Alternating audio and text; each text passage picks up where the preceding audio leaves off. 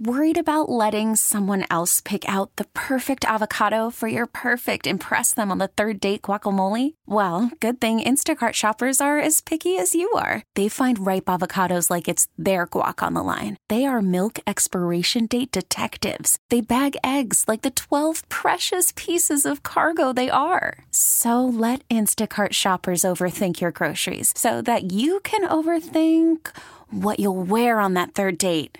Download the Instacart app to get free delivery on your first 3 orders while supplies last. Minimum $10 per order. Additional terms apply.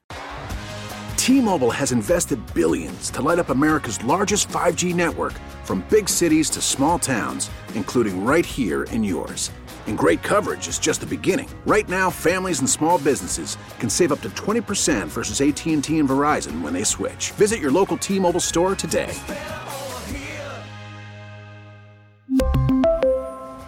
Plan savings with 3 lines of T-Mobile Essentials versus comparable available plans. Plan features and taxes and fees may vary.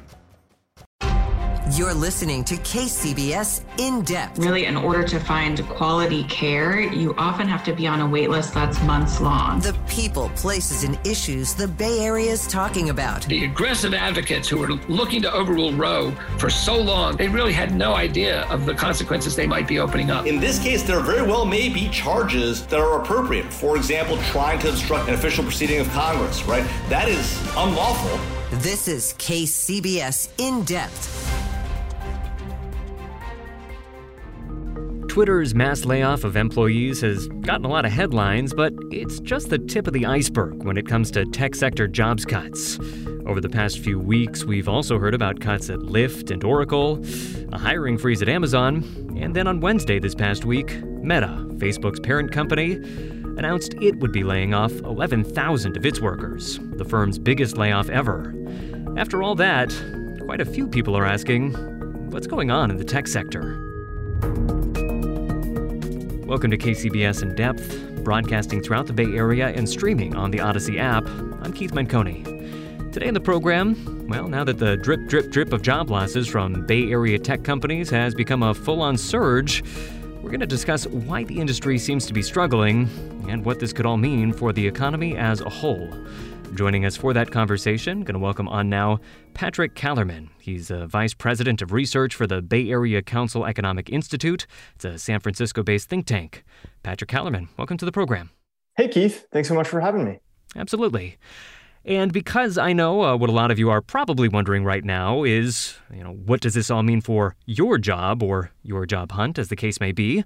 We're also going to welcome on a man who has his finger on the pulse of the Bay Area jobs market. That would be Michael Bernick. He's an employment attorney with law firm Duane Morris, also a former director of California's Employment Development Department. Michael Bernick, welcome back on to KCBS In Depth. Thanks, Keith. All right, Patrick Callerman, starting with you. So for some, obviously, this is all coming as alarming news because, of course, in a lot of ways, the tech sector has been an engine of economic growth for the Bay Area. It's just a lot of other sectors that depend on it. But give us some perspective. The numbers for these layoffs, they sound big. Several hundred jobs here, several thousand jobs there. But how does this stack up to jobs cuts in the past? How significant is all this? Yeah, that's a great question, Keith. And I think perspective is key, right? I mean, I think that's the key word here. And so, the Meta announcement this week was significant. I mean, 13% of its workforce, 11,000 people. Those are 11,000 individuals who, no longer have jobs in our region. And it's certainly going to make a large impact. But I will say that it's not quite as drastic as it might seem originally. Technology firms have been hiring at a rapid pace over the last 5+ years, both as growth was continuing at a pretty furious pace, and there was a war for talent.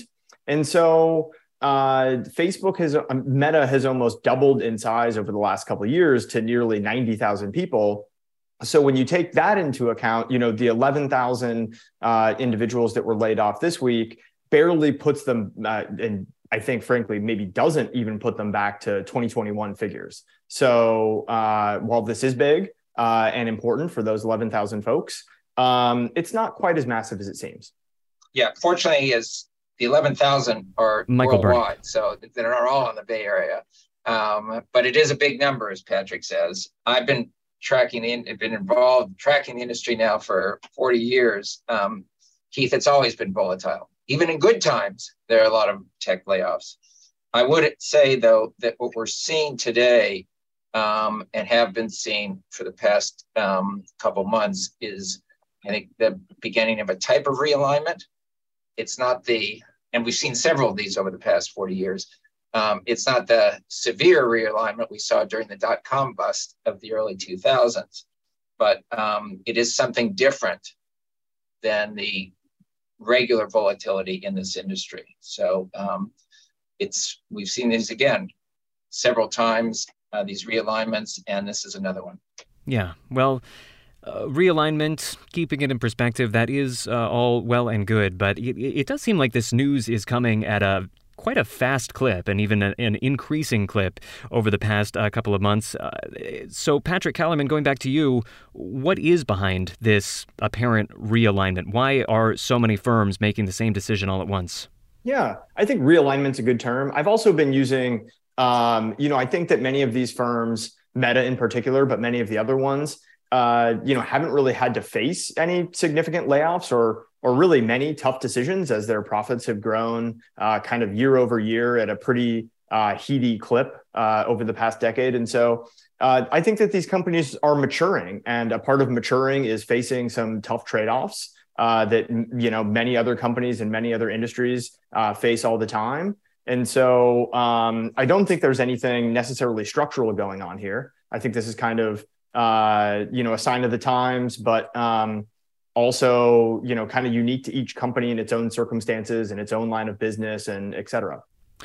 Well, yeah, let's pick up on that. There are a couple of factors that are specific to these tech firms that wouldn't necessarily hold true for the broader economy. And, that's I think the larger question that I'm hoping to get into in a second is, what does this mean for the broader economy? But focusing on the factors that might be giving these tech firms in particular some headaches, some folks have written about the fact that, well, over the course of the pandemic, people were staying at home, and that led to record online usage and high profits for a lot of these companies. And now people are going back out into the world. That virtual life isn't so dominant quite so much anymore. And so that's, some dollars that they had been depending on that they're perhaps not seeing quite as much of anymore. And then there's the question of, companies like Facebook, companies like Twitter, they are very dependent on digital ad revenue. And any sign of a economic slowdown, that's a very sensitive market in particular. So, Patrick Kellerman, again, which of those factors do you think matter? Expand on that picture a little bit more, if you could. Yeah, I think they all matter. So these companies were growing at an enormous pace, and so some right-sizing had to have happened whether or not the pandemic occurred. Many of them maybe overreacted to the COVID-19 pandemic, and in that the demand for digital services was greater than it had ever been, but some of them planned capacity above and beyond that. And so, as you mentioned, when folks started returning to the office, or even before they started returning to the office, when that, surplus demand didn't show up, they knew that they had a problem. And then some of them have been struggling with, profitability in their business model all along, right? Fueled by venture capital early on. Some of them have struggled to turn a profit. And so again, I think that, each of these companies has a slightly different circumstance, but it's all added up to years and years of kind of surging hiring, surging growth. And the buck's finally got to stop somewhere, and they've had to right size here. And I think it's kind of happening all at once, but I don't really think that they're as related as many folks have made it out to be. Yeah. Well, and one more point on just this issue of perspective and how this compares to the history of Bay Area layoffs. Michael Burnick, I know that you've been watching the job market in the Bay Area for quite a long time. Are there any historical parallels that you would point to, or does this one stand out in any way to you? Well, as I say, that it's always been a volatile industry. We've had several realignments over the past 40 years, and this is another realignment. For the workers involved, frankly, they're in much, much, much better shape than most of our other mass layoffs in the Bay Area. Many people, Keith, will remember, say, for example, the NUMMI layoff in 2010, the auto plant, and it was the only auto plant. So the auto workers some of the workers did go on Tesla, some of them moved to NUMMI in other states, but a lot of them had no other auto or even manufacturing. The value for the tech workers is, as Patrick said, there are multiple hundreds of employers throughout the Bay Area, and many of them continuing to hire now. So in that sense, it's a more positive environment than we've seen in other mass layoffs over the past 40 years. Yeah. All right. Well, a lot of more questions to ask, but real quick, going to remind our listeners that this is KCBS In Depth. I'm Keith Menconi. Today, we're trying to make sense of the massive wave of layoffs rolling through the tech sector and discussing where the economy could be headed next. Our guest for this program, Patrick Kellerman. He's a vice president of research for the Bay Area Council Economic Institute. Also speaking with employment attorney Michael Bernick, who formerly served as director of California's Employment Development Department.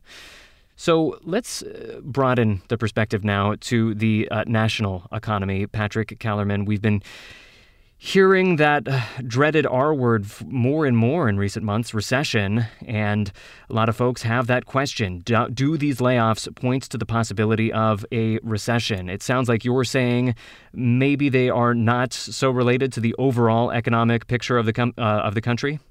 Yeah. For the moment, I'm still remaining in the positive camp. I think the fundamentals still appear strong. Consumer demand still appears strong. The technology sector in the Bay Area, with the exception of some of these circumstantial right sizings, I think still appears strong. This week, Goldman Sachs analysts adjusted their forecast. Probability forecast for a recession down to 35%. So they see, quote, many plausible paths to that not happening. So I think all this adds up to, and we saw that the inflation numbers that were out later this week also ticked down a little bit. So the Federal Reserve's actions are adding up in a positive fashion to kind of ease us into hopefully a soft landing. I'm still remaining positive over here for now. Why do you think that there are such concerns about a recession? I mean, it's pretty difficult for a layman such as myself to make sense of it all, because on the one hand, we have heard all of that distress about the inflation going up and up and up, and obviously companies are very worried about the Fed fighting that by increasing interest rates, so a lot of concern on that front. But then on the other hand, we have relatively strong jobs numbers, job growth in October topping 200,000, the unemployment rate still remaining relatively low. So it seems like we have the factors for a economic collapse or an economic recession, and yet the jobs seem to be staying strong. What's going on there? Yeah, I think, as I mentioned a bit earlier, I think it's because consumer demand has still remained strong. Folks are still employed. Folks are seeing reasonable wage growth. And as a result, they continue to purchase goods and services and homes and other things across the country. And that's kind of kept us afloat. I do think that there is reasonable concern, right? I mean, as the Federal Reserve raises rates, that the entire point of that is to take some heat or wind out of the economy, as it were. But hopefully done in a way that doesn't take all of the wind out of our sails here. There was some concern about that early on, but it appears that actions so far haven't resulted in us, in a crash landing. I continue to remain positive in that the fundamentals appear good. Well, I would, Keith, I would disagree a little bit with Patrick. I think it is true that the labor market, the job market has held up very, very strong compared to all the other indicators. Business sentiment, even consumer sentiment, home activity. The job market has held up strong. We gained over 260,000 jobs last month nationally, but that was down. We're trending down in terms of the job gains each month, and jobs are often a lagging indicator. In other words, the impacts of the interest rate hikes and inflation, we may not see for a couple more months. We're beginning to already see a slowdown. We haven't seen any dramatic drop, but we've seen a slowdown. And I think we are going to see a continued slowdown, not a sharp drop as I agree with Patrick, but we're going to see a slowdown in terms of this job growth. A slowdown. So a slowdown in jobs growth. What's the sort of timeline that you're expecting there? How deep do you think it's going to get? What should our reference point be? Well, Keith, every prediction I've made since the start of the pandemic has been wrong. So I'm always reluctant. Well, if you make enough of them, eventually, I suppose so. So I'm hesitant. I just think that, if we look at some of these, obviously the interest rate hikes most of all, we have a very strange dichotomy here in the Bay Area and statewide. We have still over 1 million job openings in jobs such as the direct care jobs, the direct service jobs, a lot of the blue collar jobs. Employers can't find workers. We have a severe worker shortage. At the same time, we have the tech layoffs that Patrick talked about and other white collar layoffs related to the interest rate hikes. Our mortgage financing industry here in the Bay Area hit hard by cuts. Other financial services hit hard by cuts. So it's a strange dichotomy we haven't seen before, where white collar and tech jobs are seeing layoffs, but in jobs for certified nurse assistants or job coaches or long-term care facilities, certain, again, blue-collar jobs, employers can't find workers. And does that just speak to the fact that the region has become so expensive that it's difficult for workers making blue-collar wages to even live in the region anymore? That's a part of it, but there's something else going on in terms of that we haven't seen in previous recoveries. Previous recoveries, the Great Recession, also the other recoveries dating back to the deindustrialization in California in the early 1980s. It took time for the jobs to come back. Now, Keith, we still have a situation with the labor force participation where workers are still slow in coming back. And especially they're slow in coming back in these types of direct care, direct service jobs. So part of it is the cost of the Bay Area, but it's a phenomenon we're seeing in other parts of the state. So it sounds like still trying to make sense of why it is that workers are so slow to come back? Yes, I think that Patrick may have the answer, but for me, it's still the $64,000 question in terms of two things, Keith. Why people aren't coming back and how they're living. If they're not coming back to work, if they're not filling some of these jobs, how are they getting by? Yeah, no, that is. Yeah, Patrick Kellerman. Michael raises a great point. And this is actually something the Economic Institute investigated in our weekly Baywatch series a couple weeks ago. The participation rate remains a couple points lower, which amounts to thousands of individuals who have not returned to the labor force following the COVID-19 pandemic. And so to Michael's point, why?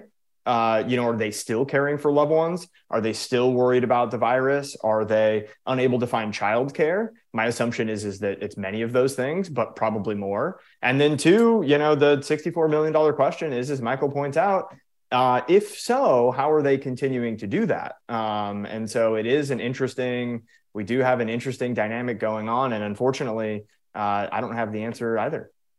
Yeah, we haven't seen this dichotomy between direct service, retail, also I would add, jobs, and the white collar tech jobs, where there's such a difference between the job markets. Yeah, well, it does seem like on this front and in a lot of other fronts, the economy is just acting kind of weird, at least, again, as somebody who's a non-expert in this field, just trying to make sense of stuff.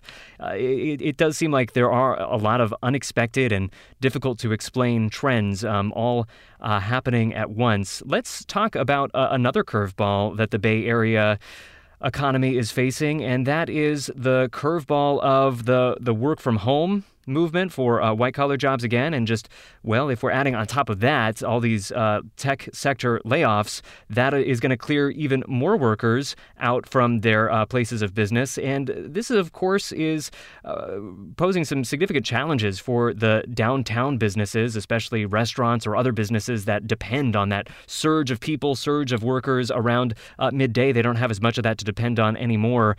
Patrick Kellerman, what are you seeing in terms of how the we can't quite call it post-pandemic economy, but how this, 2.5 years into this pandemic economy is changing things for the downtown of cities in the Bay Area. Yeah, it's a great question, Keith. And all of the three major Bay Area cities have all seen a slower return to the downtown core, to office, to work, relative to basically anywhere else in the nation. Some of that is, our very technology-heavy jobs and industry. So many of these folks are very remote eligible, as we've been calling them at the Economic Institute. And so they are choosing to stay home completely still or work from home, most of the time.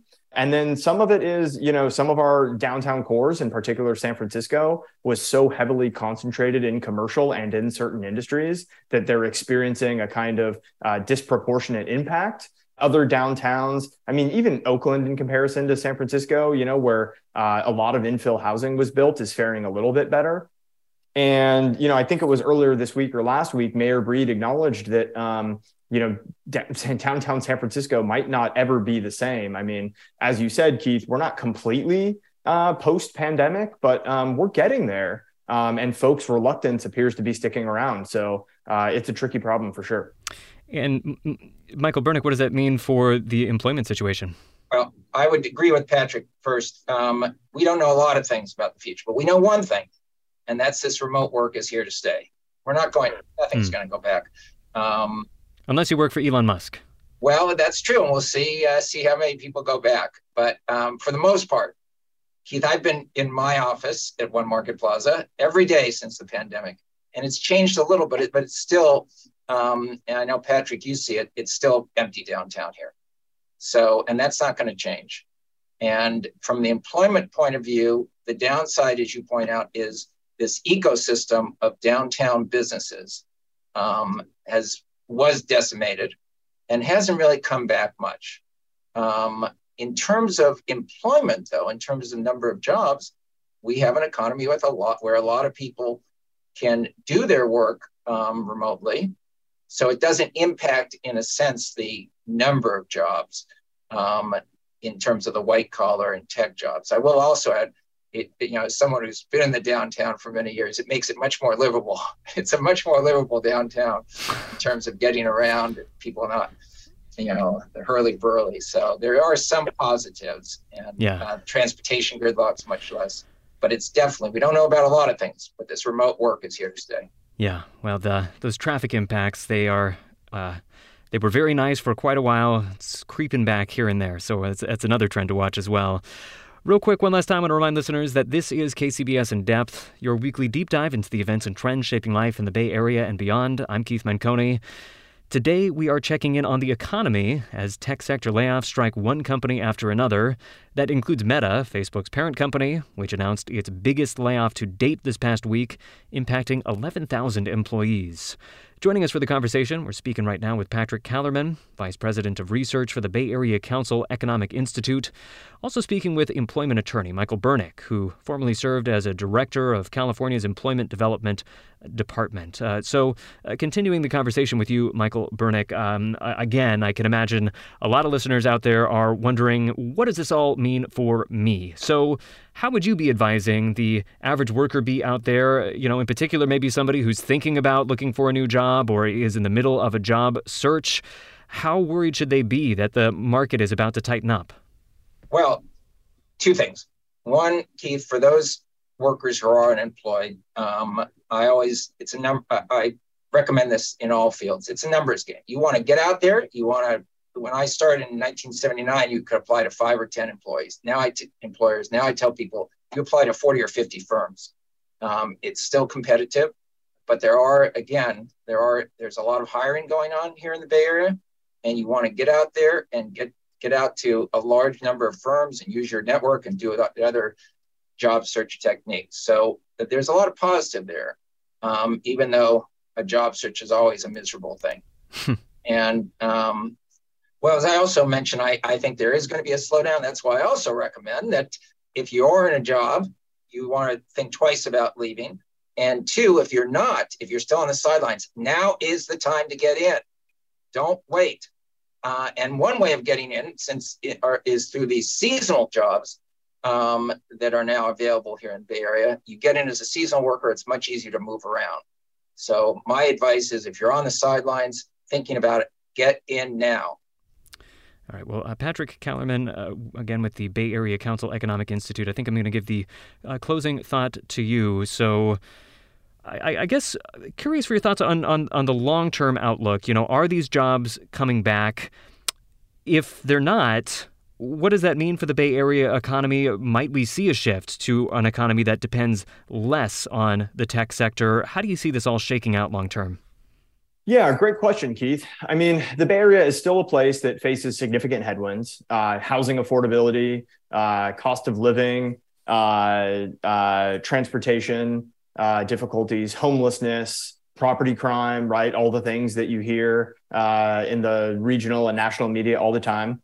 But it's also still a place of tremendous opportunity. As Michael pointed out, I mean, there are still hundreds and hundreds of technology firms hiring, residential construction, any form of home repair, a variety of things in those sectors. They can't find enough people. I'm hearing that, wait times for things are extremely long. We're still the, global hub of technology. Sure, some of these companies are making some adjustments, but this is after a decade of just fairly extraordinary growth and competition for talent. Remote work, as Michael said, we know one thing for sure. Remote work is here to stay. There's a very big difference between complete remote work 5 days a week and having to be in the office any other amount effectively, whether it be 1 day, 2 days, 3 days. And I think that we're seeing that hybrid is what most companies are defaulting to. And you can't move to Idaho or Florida if you have to be in the office a couple days a week. And so, for me, the Bay Area remains a pretty strong hub of employment. It remains one of the world's leading economic engines going forward. And we might face some rough seas in the future, but I don't think we lose any of that. All right. Well, I see you nodding along over there, Michael Bernick. I guess closing thought to you. Anything there that you want to add to that picture? Yes, I would agree with Patrick. Over the 40 years I've been involved there, we've had 4 or 5 downturns. Each time the pundits say, "Oh, life will never be the same. Our economy will never be the same," and then things change, and the economy begins to pick up, and the economy is very similar. So we've been through 4 or 5 of these before, and our economy will come back. It's already obviously come back a lot. And I think the jobs won't be exactly the same, but we'll be creating, as we have over the past 40 years, a range of new industries. All right. Well, it's a good positive note to leave things on. I'll take that with so much going on in the world. Definitely good to have something positive for our listeners, especially since, we're talking about people's jobs prospects. It's a sensitive subject. So, ending things out right there, not going to say another word, we have been speaking one last time to Patrick Kellerman, Vice President of Research for the Bay Area Council Economic Institute. Patrick Kellerman, thanks so much. Thank you so much, Keith. Thank you, Michael. That's right. And we have been hearing as well from Michael Bernick, an employment attorney who formerly served as a director of California's Employment Development Department. Michael Bernick, thanks to you as well. Thank you. And thank you all for listening. For KCBS and In Depth, I'm Keith Menconi. Stay safe, be well. We'll talk again next week. You've been listening to KCBS In Depth. Get every episode by subscribing on Apple Podcasts, Stitcher, and other podcast platforms. Visit kcbsradio.com for more news and interviews. We are the Bay Area's news station, KCBS. T-Mobile has invested billions to light up America's largest 5G network, from big cities to small towns, including right here in yours. And great coverage is just the beginning. Right now, families and small businesses can save up to 20% versus AT&T and Verizon when they switch. Visit your local T-Mobile store today.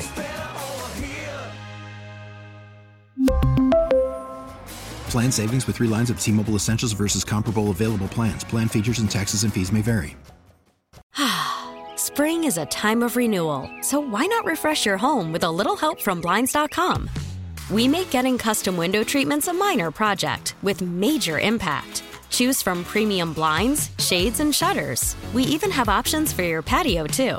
Blinds.com invented a better way to shop for custom window treatments. There's no pushy salespeople in your home or inflated showroom prices. Our design experts can help you find the perfect window treatments on your schedule. We'll even send free samples directly to you. Plus, we can handle the measuring and installation for you. Unlimited window treatments installed for just one low cost. And with Blinds.com, you'll always get transparent pricing. No hidden fees. Our free shipping and 100% satisfaction guarantee can put the spring back into your step and into your home, too. Shop Blinds.com right now and save up to 45%. Up to 45% off for a limited time at Blinds.com. Blinds.com. Rules and restrictions may apply. Protect your vehicle's engine with a full synthetic oil change and save with Mobil 1 at O'Reilly Auto Parts. Purchase 5 quarts of Mobil 1 full synthetic motor oil and receive a $10 O'Reilly gift card after rebate. See store for details. With your Mobil 1 purchase, you'll also receive 2 times points during O Rewards Bonus Points Month at O'Reilly Auto Parts. O'Reilly Auto Parts.